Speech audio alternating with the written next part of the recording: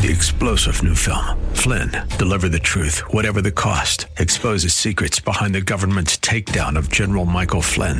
Flynn knew what the intel world had been up to. He ordered the first audit of the use of contractors. This set off alarm bells. He told the truth. He was the most dangerous person for Donald Trump to hire. They had to get rid of Flynn. Flynn, deliver the truth, whatever the cost. Available now. Watch it today. Go to salemnow.com. salemnow.com.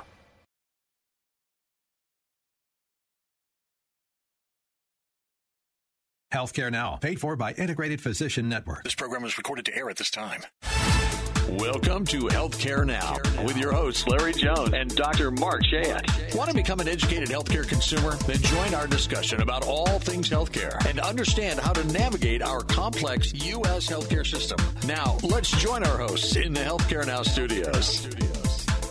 Well, welcome to Healthcare Now. This is Dr. Mark. I'm here with Larry Jones, and we're in the beginning of January 2024. We talked last week about this being the entry into our fourth year of doing this show. Yes. And, we want to look forward to a new start for the year, some new facts, maybe some new ideas. I mean, what do we got, Larry? I mean, we got some things. It's a great day, Dr. Mark. And, let me say before I get into, our program for today, we are beginning our fourth year. Mm-hmm. And I can't tell you how enjoyable it has been being on the air for you, with you for 3 years. I tell you what, it has been. It was something that we didn't know where it was going to go. And 10, 15 years ago, we would have never dreamed this was happening. Not at all. You're right. But, You're absolutely right. The whole purpose is obviously to help build educated healthcare consumers. Right. And just have an honest discussion about how to navigate our complex U.S. healthcare system. Yep. And it's very complex, Dr. Mark. It is, and it gets more and more complicated. Although I think, what we have learned over these years of reporting is there are the news cycle in healthcare, like everything else, it is a cycle, right? We come back to things that we talked about a while back, and you and I, if we're experts on anything, it's value-based care. Absolutely. And I think I don't think we talk about that a lot. Yep. And I think today we're going to do a little bit of background and education on what our listeners and what our providers, what everyone should know about value-based care. A little more of a deep dive into value-based care. Because it's not complicated. It's probably the least complicated thing. I agree. But when we just use the label, we're probably leaving some people behind. Exactly. But, Dr. Mark, it's a great day.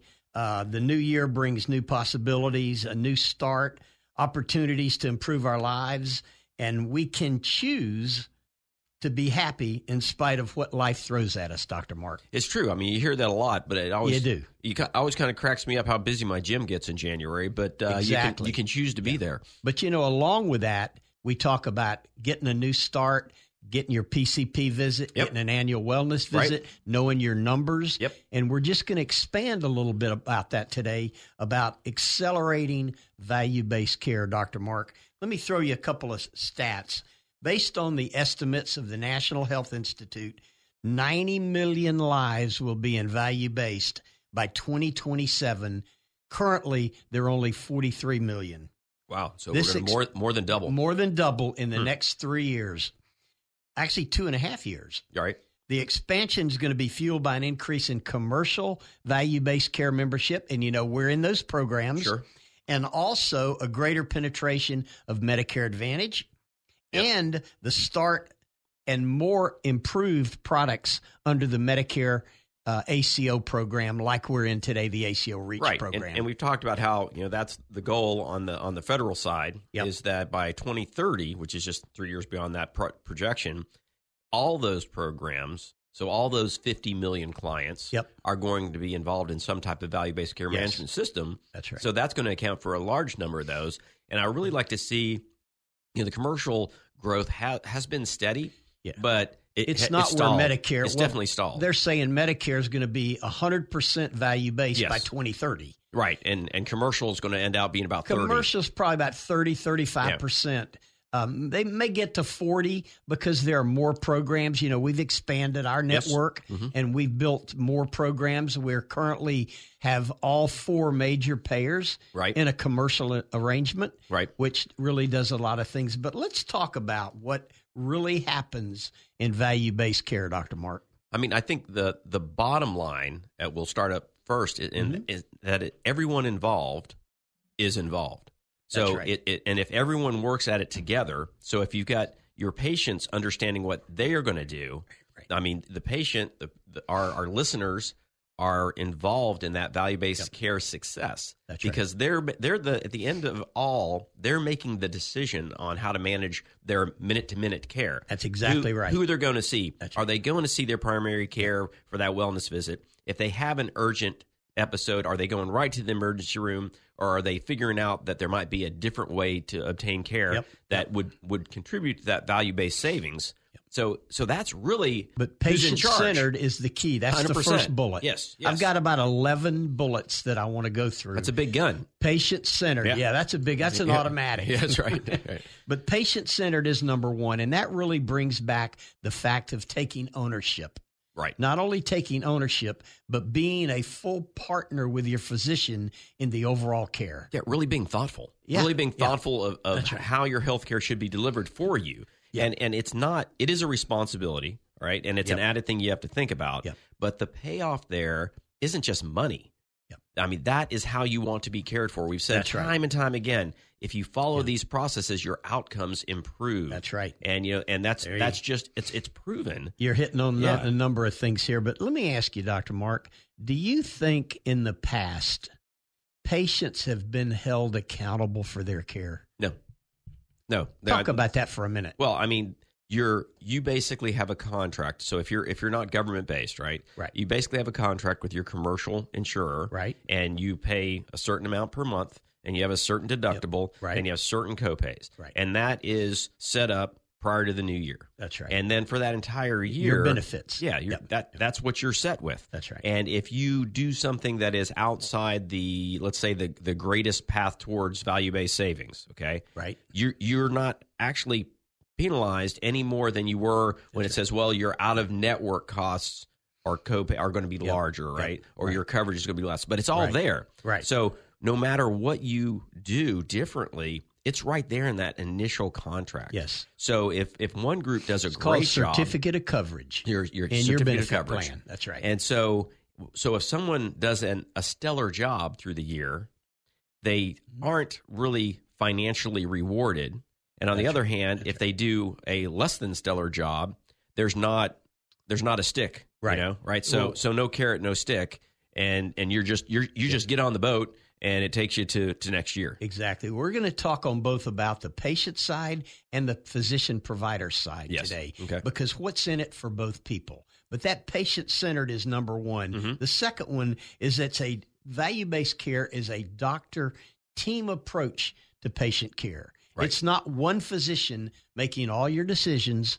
Yeah. There is a multiple group of physicians, depending on the chronic conditions that you have, as to who's going to be involved in your overall care. In addition to making decisions on your care plan, they're also responsible to educate you on how you are involved there, right? Yes. So if there is something new that happens, it's more than them just writing an order and putting it on the EMR, and then you get something at your pharmacy or an appointment somewhere.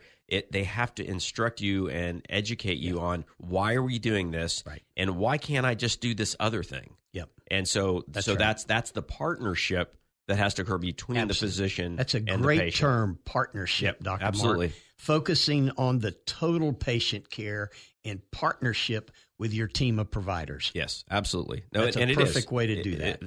And that kind of terminology has been around for a very long time in healthcare, but I think we've gotten a little bit away from the conversation. We have. And I want to bring this back and help both our payer, our physician community, our ancillary community, and even our patients. Absolutely. That we take care of. The next one is access and best treatment plans as an overall approach for the patient. Right, because you have to, for good outcomes, problems have to be evaluated and treated, right? And so if you just stay in your house and suffer, when the end result is going to be a 911 call. That's right. Which is going to end up in the ER. Going to be dangerous to your health. It's going to be costly to the system, and it's really something that could have been avoided or the outcome could have been improved. Yeah. One of our patients called me the other day, Dr. Mark, you'll love this, and he said he was having real problems getting a follow-up appointment with the specialist. Mm-hmm. He said that they told him it would be 40 days before he could see his cardiologist. Right. And my question was, are you engaged in our value-based programs? He says, what's that? Yeah, sure. So, right. They don't know. And again, when you talk about access, if you're engaged with our care team in an accountable care, value-based program, you're going to have access. Right. We're going to help you get those appointments. I made a couple phone calls, and he actually has an appointment on Tuesday. Right, and I have friends of mine will often call me, and I'll be able to agree with the personal connections. And everybody goes, "Man, it's a good thing that I know you." And I said, "Well, actually, there's a system that's built out there for people that don't know anybody." That's exactly right, and that's your system in value-based care. Yeah, sure. Yeah. So, and that's exactly what the team is there for. And maybe we should describe the team a little bit. So we talk about what we do with value-based care. Sure. And we don't just say, "Hey, physicians, you need to do care this way." Yeah, do this, do that. Yeah, so that's not the way what it we're works. actually doing is we have teams of clinicians that go out to the doctor's offices that have access to insurance information and see how clients and clinical engage. data on every patient. Every patient. Yeah. And you can see patient by patient. Not this isn't a numbers or a study game. This is a patient by patient evaluation of how could we improve access or expenditure on this particular patient. And then we can go. We don't address the patients because they're not our patients. That's right. Right. They belong to the system, physician. Right. So we go to the physician office and talk to the providers and say, "Hey, do you need any help? Because you're busy. Maybe you don't realize that here are some ways that you can go get those mammograms in a timely fashion, or get in to see one of our specialists in a timely fashion." Exactly. So everyone who's engaged with a commercial or a governmental group that is doing value-based care should know that they have a team. They don't have to call the doctor's office if they're having trouble. They can call that provider side and get this fixed. And, the other thing when you talk about best treatment plans, value-based care in many regards has eliminated the need for a second opinion, Dr. Mark. Sure. What's your thought on that? Well, I mean, I think the only real need for the second opinion is if the client isn't feeling comfortable with what's being said. That makes sense. And if the relationship is there, most of the time that discomfort is that the physician isn't really educating or explaining things well enough. But if you've got that physician-patient relationship, provider-patient relationship, you're less likely to get that confusion of I mean, I get calls all the time about, I want to get a second opinion. Listen to what this guy said to me. I still get those calls too. All the time. Yeah. Like, listen to what he said to me. And it's almost, it's with disbelief that I hear some of the things that are said. Right. And part of it is interpretation, and part of it is busy providers. Yep. And so if we can work with the providers, and that's what we were talking about when we started. Really what we're talking working about. with the providers and help them communicate exactly what needs to be communicated to the patients. They're not going to be seeking second opinions. Yep. And just to be clear, I mean, physicians, we like second opinions. Yep. Because most of the time, I mean, if we're an experienced provider, I mean, we feel confident in our decision. But if you go see somebody else and they say the same thing and you come back to us, or they say or they say something different, you weren't going to be happy with your outcome if you didn't go with your gut and get that second opinion. So that makes sense. So that's a little play on. We're seeing less of them, but it's not because we're trying to avoid them. Yeah. We're going to continue talking about what really happens in value-based care, Dr. Mark, as we come back. We'll be right back. You're listening to Healthcare Now, the truth about U.S. healthcare. We're going to a break, and when we come back, we'll continue our discussion on all things healthcare with Dr. Mark and Larry.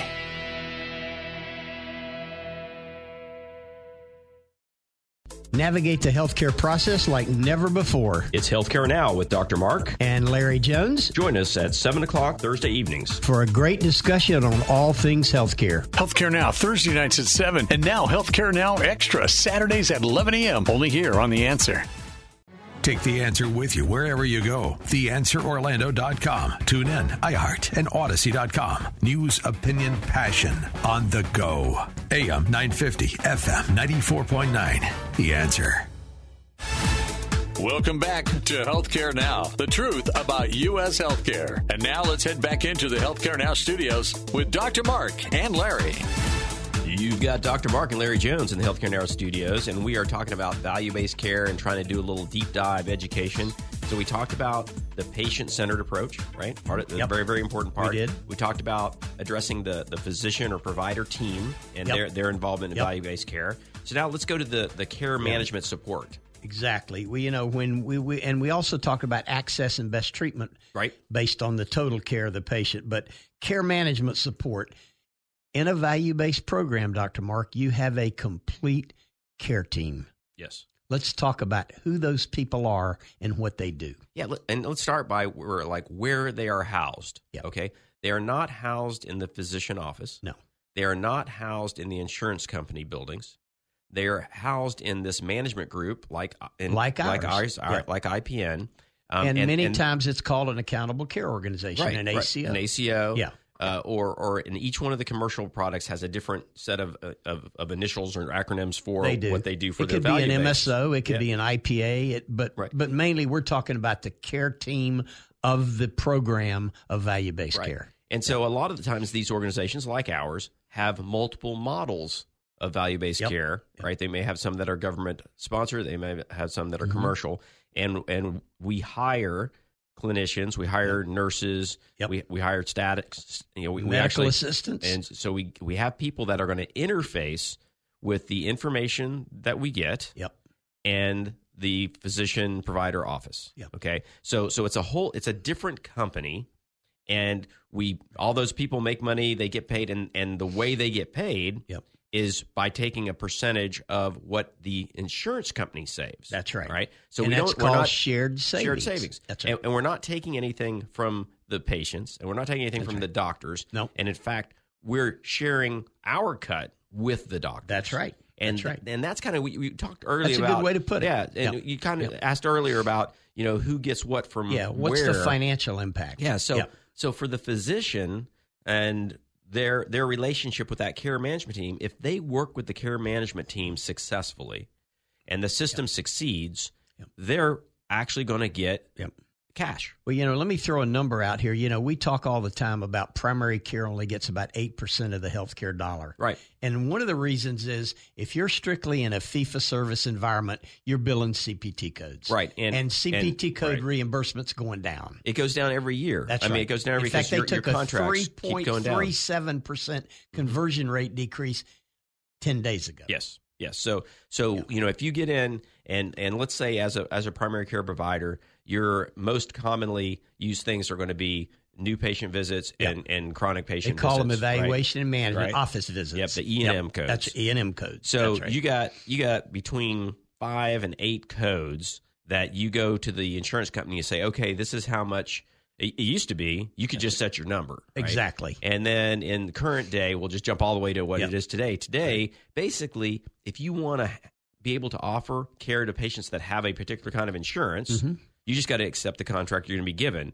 And in any given market, and there's really no negotiation. It's take it or I'll drop you. Exactly. And that's what they're doing. But in the value-based side, when you're talking about outcomes performance, it's based on a shared savings of the cost and the quality that you provide for that patient to get that patient to a higher level of life, really. And the quality of life. Number one, the best takeaway from this discussion is you would think that you're trying to cut the fat, cut the cost, and pour more money in the provider's pockets. It's really just the opposite. Well, it's all those things. It is, but the outcome is better patient results and better quality of life. And flat out, 100% of the time, that's what all the studies show. Yep. So you would think if you spend less, because that's what's happening here, we're spending less money on healthcare, right? That you must not be as healthy at the end of the day. Right. But that is not what we see. No. And we can talk about the reasons why this, because there's a science behind it. Yeah. I mean, because we're selecting these providers, right? We're evaluating these providers, and we're evaluating their outcomes on how they're doing every month, right? So they're going to see a problem early as opposed to late, which is going to improve the outcome of the patient. Yeah. Let's talk about the care team itself, Dr. Mark. They perform a number of different things. First, the biggest one in reality is transition of care. If you've ended up in the ER or admitted and you're discharged, next? The next thing is, do you get yourself back to your primary care doctor for an evaluation? Do you make sure that your medications are adhered to properly.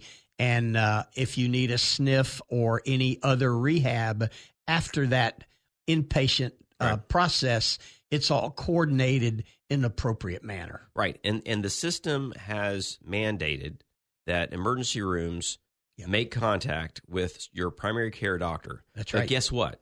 If you didn't go to your annual visit, you don't really have a primary care doctor. You may have someone assigned on the paper. That's right. But you don't have a relationship with them. And if that's not in your system of the health system that you go to the ER, they don't know. There's no communication. But, and it's a very common answer that someone at the ER says, "Oh, well, you see Dr. X," and you who? Yeah, I haven't seen anybody.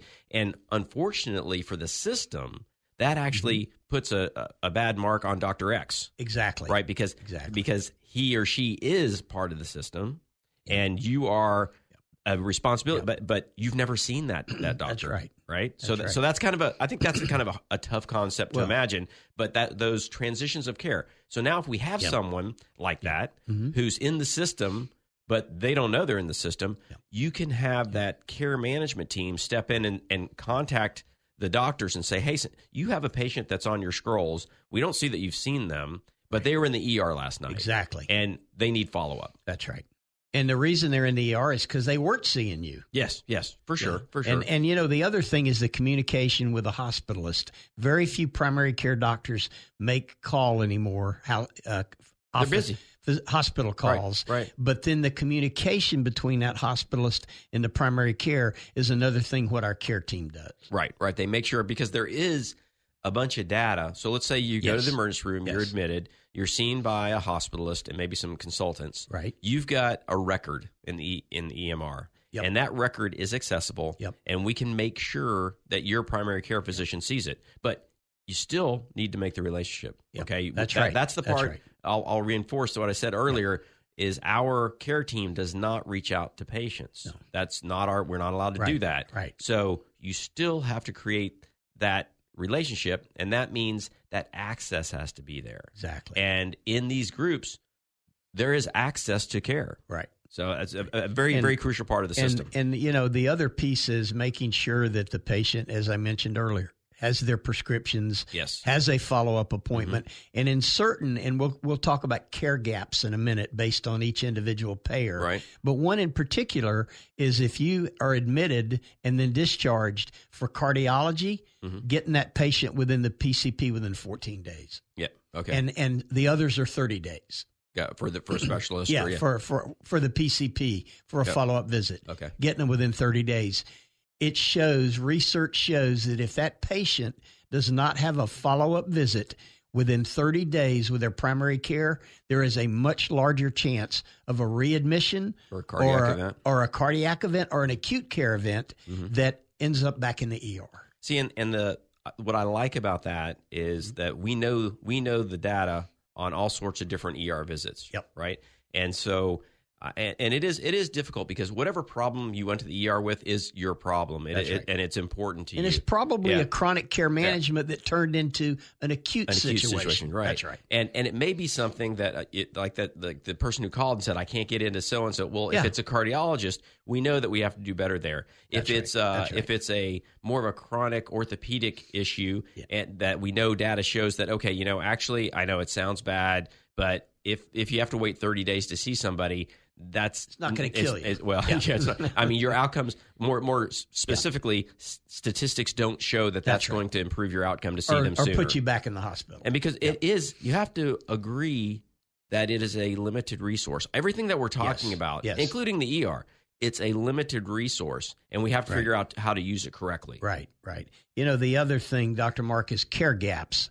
What our clinical team does, if you are identified as a diabetic, but you may have what they call comorbidities, meaning additional chronic illnesses like kidney involvement, cardiovascular disease, hypertension.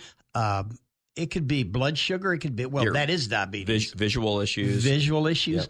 All those care gaps are checked off with the patient and the staff of the physician's office based on our clinical input with these patients and giving the data to the practices. Yes. That's how that works. Right. And we're held accountable for a quality score for certain care gaps closure. Right. And we do a really good job of that, Dr. Mark. Yeah, and that's very important, because if we pay attention to those pieces and carry them out, bottom line, better outcomes. Better outcomes for the patient. That's right. And then on the payer side, when you close those quality care gaps and you provide that transition of care, you meet what they call HEDIS and STARS performance quality index, and all of our physicians and the ACO in total get an overall score every year. Right. And every quarter based on how we're doing. Right. And the different entities, the different payers, they have their different scores too that they like, right? That's right. That according to they their information. kind of measure you against the industry average, standard. So you have to show that you're outperforming to be rewarded. And if you recall a while back when we were talking about Medicare Advantage, we were talking about any Medicare Advantage plans that had a STARS score of less than 3 potentially would be dropped by CMS going forward. Yep. And so, that score needs to be in that 5-star system. That's a 5-star system. That's right. 3.5 to 5 is acceptable. Anything under 3, they're going to eventually kick you out. But we don't have any 5s right now. No. Well, that's true. We don't have any 5s. It's kind of crazy. We don't. Yeah. But we operate as a 4 to 4.5 right. Star when I say we, I mean Central Florida, the payers. areas. There are no 5-star plans, which gives you the ability to continue to market your plan all year long. Yeah, exactly. Yeah. No, that's so. These are like really they're getting a little deep as far as some of the details. But again, the relationship between checking the right boxes. This is. Okay, when we talk about, I'm gonna kind of wrap this one up with taking it way out in left field. Okay. When we start adding artificial intelligence, or as I like to say, and many like to say, augmented intelligence into this system, what we're doing is shaving down the errors. We are going directly to better data, and then very importantly, and AI is pinpointing the data. Yes, right. Where you're not having to scroll through hundreds of pages of information. Exactly. So I'm working with a chronic care management team, and we're depending on these kinds of things the AI. to augment how we can identify better patient management in these chronic management, chronic illness codes. Sure. And that's really going to be the future, Larry. I mean, we talked about we're in year 4. We want to see what's next. That's the future. And that is absolutely the AI concept, Dr. Mark. I hope we did more to explain than to confuse. But all in all, great topic. Thanks for bringing it up. Good. You're listening to Healthcare Now, the truth about U.S. healthcare. We're going to a break, and when we come back, we'll continue our discussion on all things healthcare with Dr. Mark and Larry.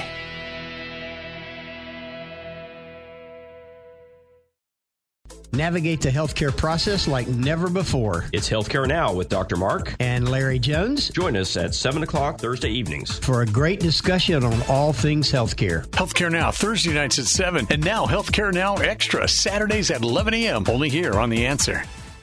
Take The Answer with you wherever you go. TheAnswerOrlando.com. Tune in, iHeart, and Odyssey.com. News, opinion, passion on the go. AM 950, FM 94.9. The Answer.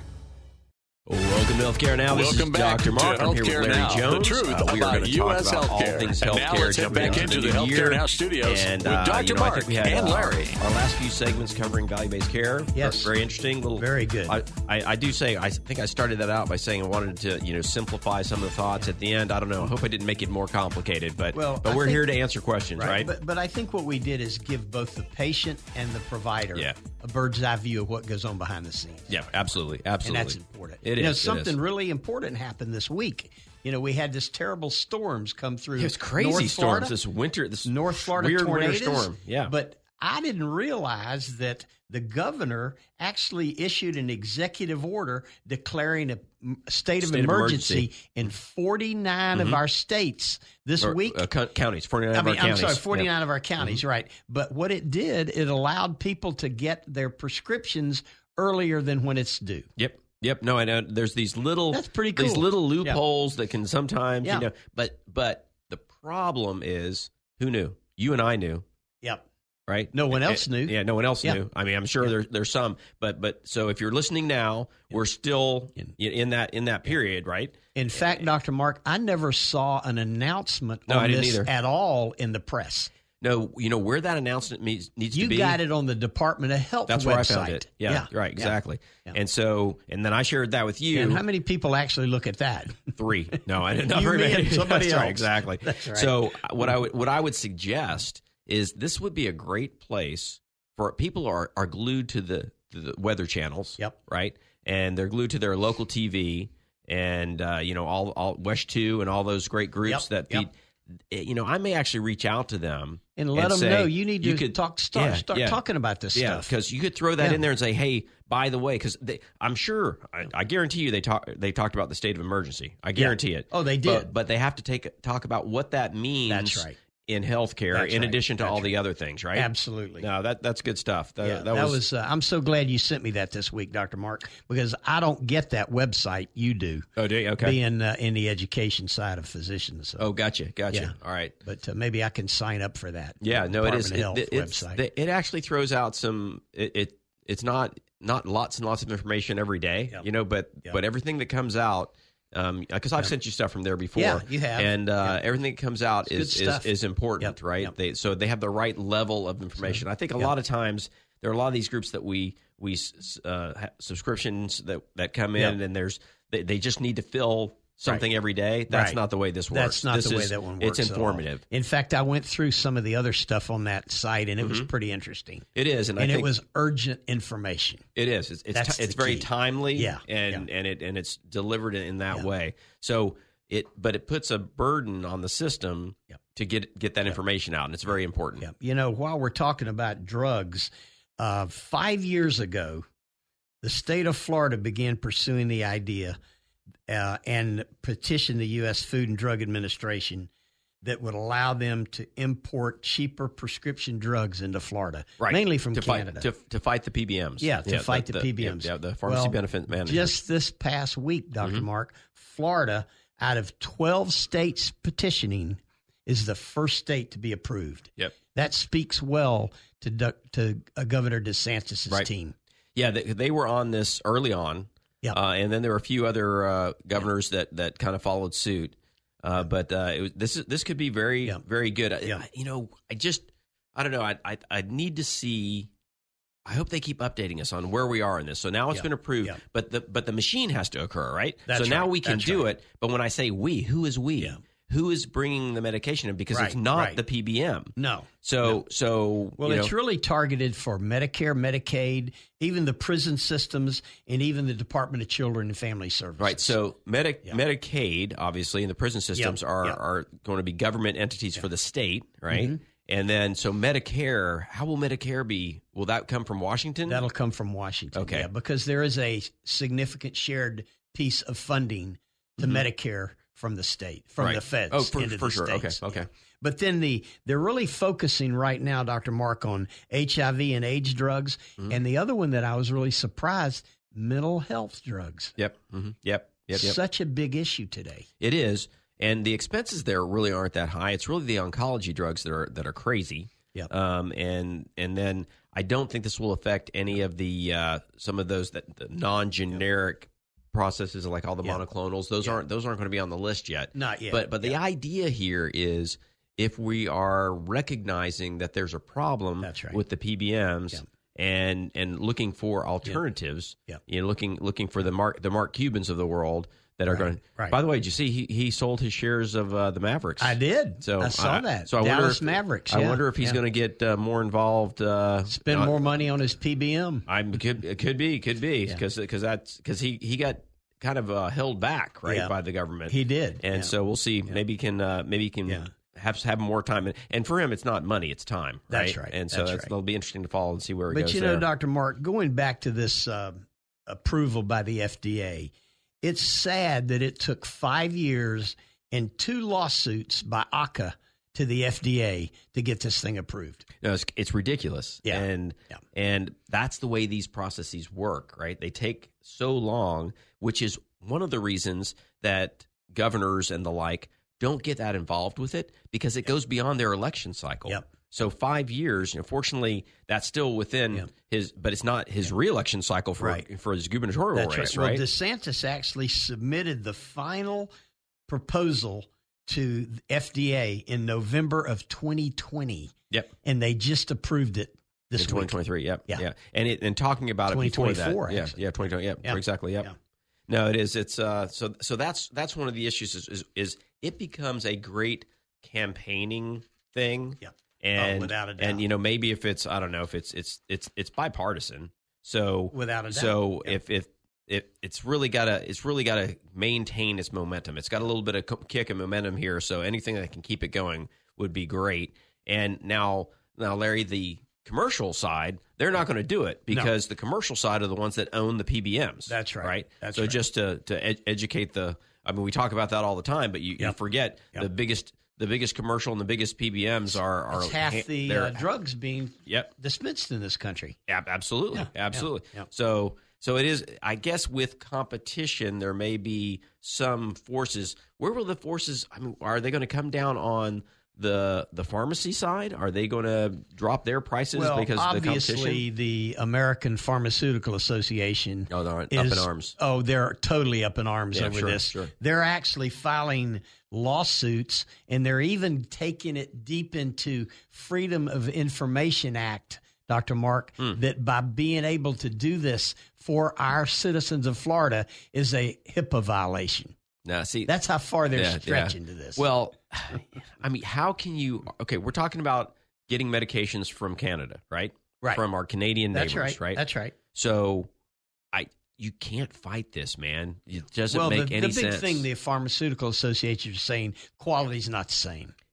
Prove that's all they have to say. Just prove it. That's right. Because, they haven't been able to do that. Well, exactly. But the PBMs, are you going to tell me the PBMs don't use generic drugs from all over the world? Of course. Because they do. Half our drugs come from China, Dr. Mark. And the reason it's difficult to show efficacy is these medications that are coming in are changing all the time. Let's say you take an antihypertensive, right? Right. And it's generic because the mothership is and sailed those through. Drugs are pretty affordable. Yeah, pretty affordable. Yep. And so they may even cost you nothing, right? That's right. But every month that you get a new one, the pill looks different. That's right.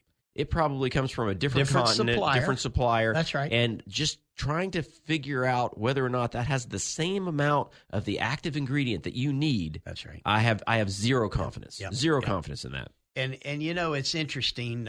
My wife is a healthcare professional, as you well know, for many, many, many years. She still, to this day, does not believe that generics are as powerful as branded drugs. No, I've got some personal experience that would make me agree with that. Yeah, really? Yeah, absolutely. Okay. Absolutely. Talk about that for a minute. Well, that's the one. It's the antihypertensives that the amlodipine, super common, calcium channel blocker. I'm familiar with amlodipine. And Norvasc was the generic. I'm sorry, Norvasc was the original. That's the trade name. And Norvasc, if you want to get that through a PBM, a month supply is going to cost you $300 to $600. Wow. Okay. If you get the generic from overseas, it's free. Yep. And even if you had the money, you can't get Norvasc, right? And so that was one of the medications in the family was talking about. Yep. My dad was on that, and when you could see real variations in his blood pressure when he was taking that medication, whereas if you on Norvasc. It was solid. Well, and it's interesting. We're actually talking to, and I'm not going to mention the pharmacy because it's up in North Florida. They came to us and, Trilogy is a very expensive pulmonary drug for COPD. Is that an inhaler? Yeah, inhaler. Okay. And it's like $650 a month. Right. This company, who is a pharmacy, been in business for probably 40, 50 years, came to us and said, we can provide Trilogy to you in an inhaler form for $180, which is basically a little less than a third of the cost. And I said, well, what are you doing? He says, we're compounding it. Right. So now, it's the bio. It's the biosimilars. That's right. And so do you really, as a care management company, trust that, Dr. Mark? No. I mean, you just, you can't. without the right studies, you can't. That's right. And so it does. I mean, but that's what Big Pharma relies upon. Yep. Because I will tell you one thing about the big pharmaceutical companies is their Q&A I'm sorry, their Q&I, their quality assurance is R&D too. Is really high. It's really they're constant billions of dollars, and so they're taking drugs off the shelf when they get outdated. They're really staying on top of that, which is one of the reasons that they're more expensive. And whereas these other companies don't have to do that at all, so it's a little unfair, to take that off the playing field and say that you don't have to do these things, whereas these other groups are doing it. So I would not. I mean, that's the argument against many of these biosimilars. It is even if you could say it works just like it, you're not saying it works as well. You're just saying that it gives you the direction of the outcome that you're looking for. It'll show improvement in the issue, but does it show as much improvement as the original, if you will? Well, at a $4.5 trillion market of healthcare in 2023, drug cost inched up close to 25% of the total cost. Sure. That's over $1 trillion in drug cost. How do we rein that in, Dr. Mark? Well, I think when we're looking at this exact issue of generics versus not, you could probably look at certain categories where a minuscule difference in quality might not change outcome. Right. But then there are some medications that it absolutely could impact does. The cost dramatically. Right, but impact the cost. Yeah. So I think if you do a blanket approach and say all generics from Canada, or from wherever, right, versus not, that may get people into trouble. Yeah. Whereas if we're able to figure out that certain medications are, no, you know what, there's really good and there's really good enough, and for our healthcare, that should be well. I mean, I don't know. Yep. That's a great conversation, Dr. Mark. Well, in our last segment, when we come back, we're going to talk about, will Medicare really run out of money in 2031? We'll be right back. You're listening to Healthcare Now, the truth about U.S. healthcare. We're going to a break, and when we come back, we'll continue our discussion on all things healthcare with Dr. Mark and Larry.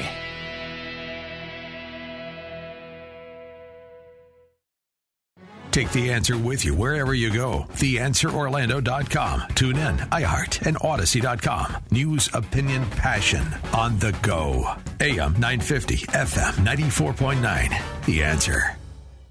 Navigate the healthcare process like never before. It's Healthcare Now with Dr. Mark and Larry Jones. Join us at 7 o'clock Thursday evenings for a great discussion on all things healthcare. Healthcare Now, Thursday nights at 7. And now Healthcare Now Extra, Saturdays at 11 a.m. Only here on The Answer. Welcome back to Healthcare Now, the truth about U.S. healthcare. And now let's head back into the Healthcare Now studios with Dr. Mark and Larry. You've got Dr. Mark and Larry Jones in the Healthcare Now studio, and we're going to pick up on a brand new topic here. Yep. So we've talked about this, that there's been talk out there from the governmental agencies and from third parties and media saying that the Congressional Budget Office has made predictions, that Medicare is going to run out of money in 2031. Well, it's interesting because you mentioned 2031. Originally, it was 2026. They pushed it. Then it was 27, now 28. Now they're saying 31. Right. And we should have pulled up a little history of Medicare and how it all started. Right. But it's very interesting that it was created to sort of always grow and always have input from people's income. It was recreated under the Lyndon Johnson administration in 1965. Yep. But I don't think it ever expected to be where we are today, Dr. Mark. Well, and to be fair, who could have? Yeah, I mean, exactly. No one could have expected what medications 10,000 new Medicare beneficiaries a day yes. are adding to the rolls of Medicare. Yeah, I mean, they could have some, and they did have some really smart people in those government offices trying to calculate it out and little good finance. And I bet you that they hit it right for a good number of years until it was just a logarithmic change in the expenditures versus what's going in. Yep. Well, it's interesting. When I mentioned the Congressional Budget Office, we talk about the clock is ticking to 2031, which is really only, 7 years now. But they predict that Medicare will be at almost $2 trillion, twice what it is today by 2030. The cost? The cost, what they're spending, what they're putting out. We spent just under $1 trillion on Medicare in 2022. It's expected to be over $2 trillion in 2032. There you go.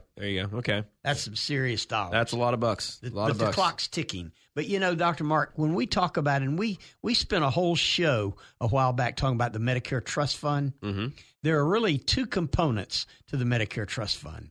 It's actually two trust funds.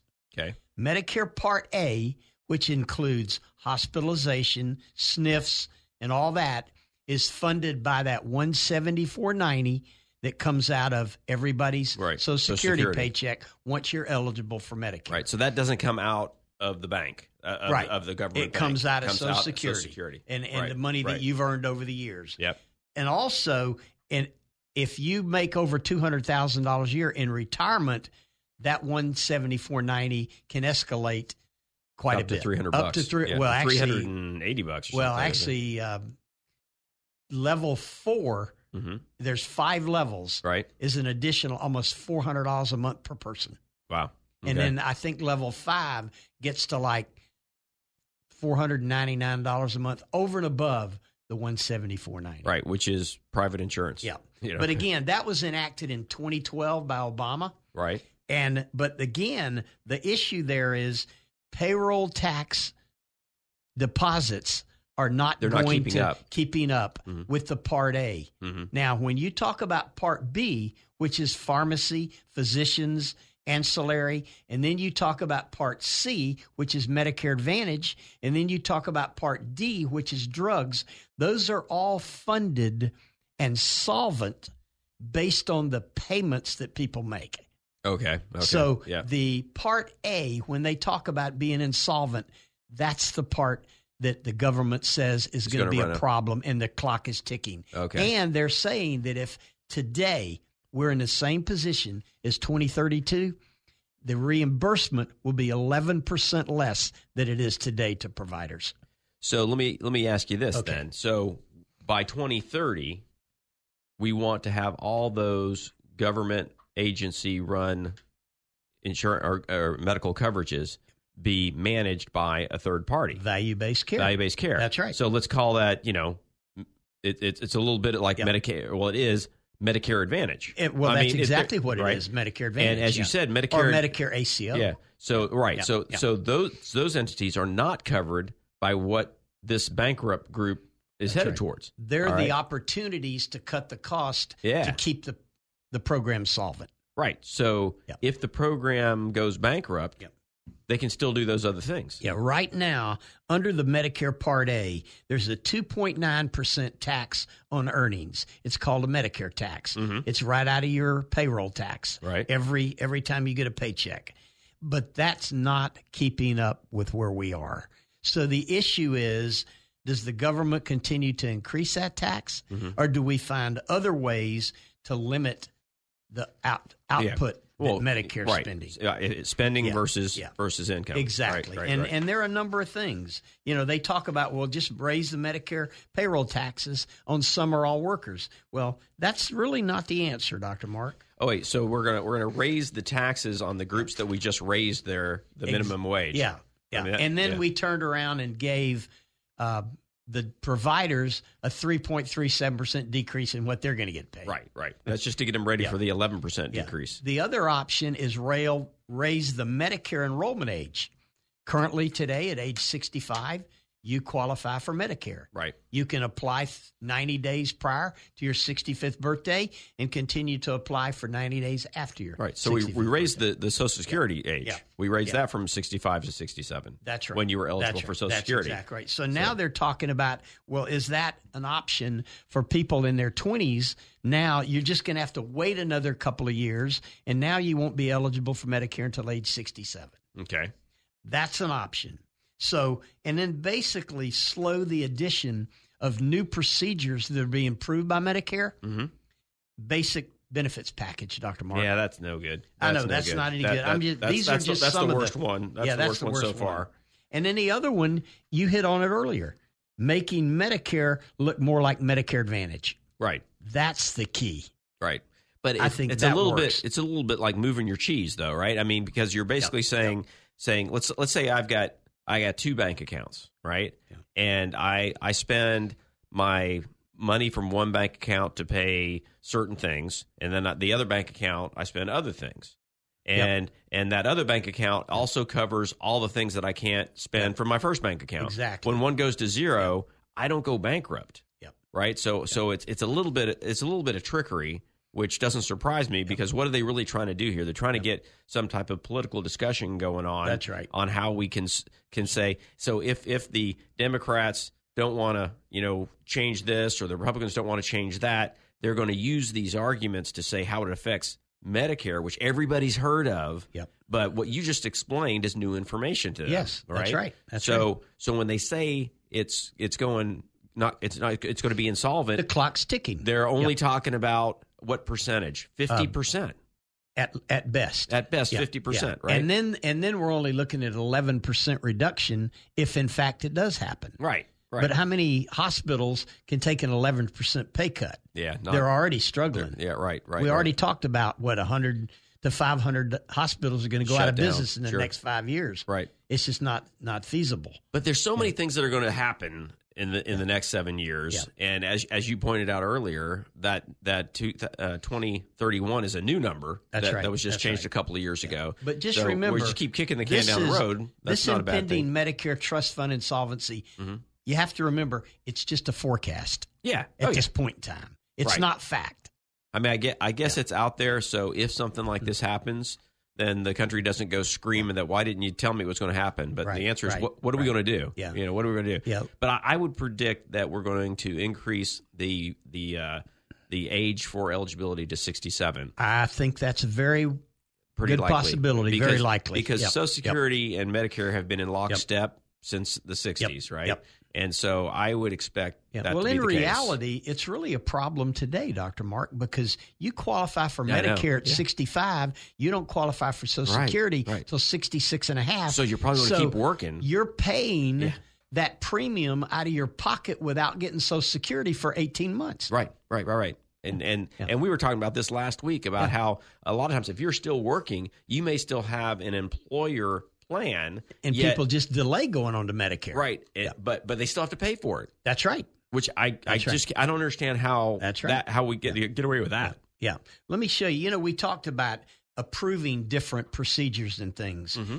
This year, cardiovascular procedures under Medicare, Dr. Mark, went from $1.3 billion in 2000 to over $3.5 billion this past year, mostly on codes that never existed back in those days. Really? Yes.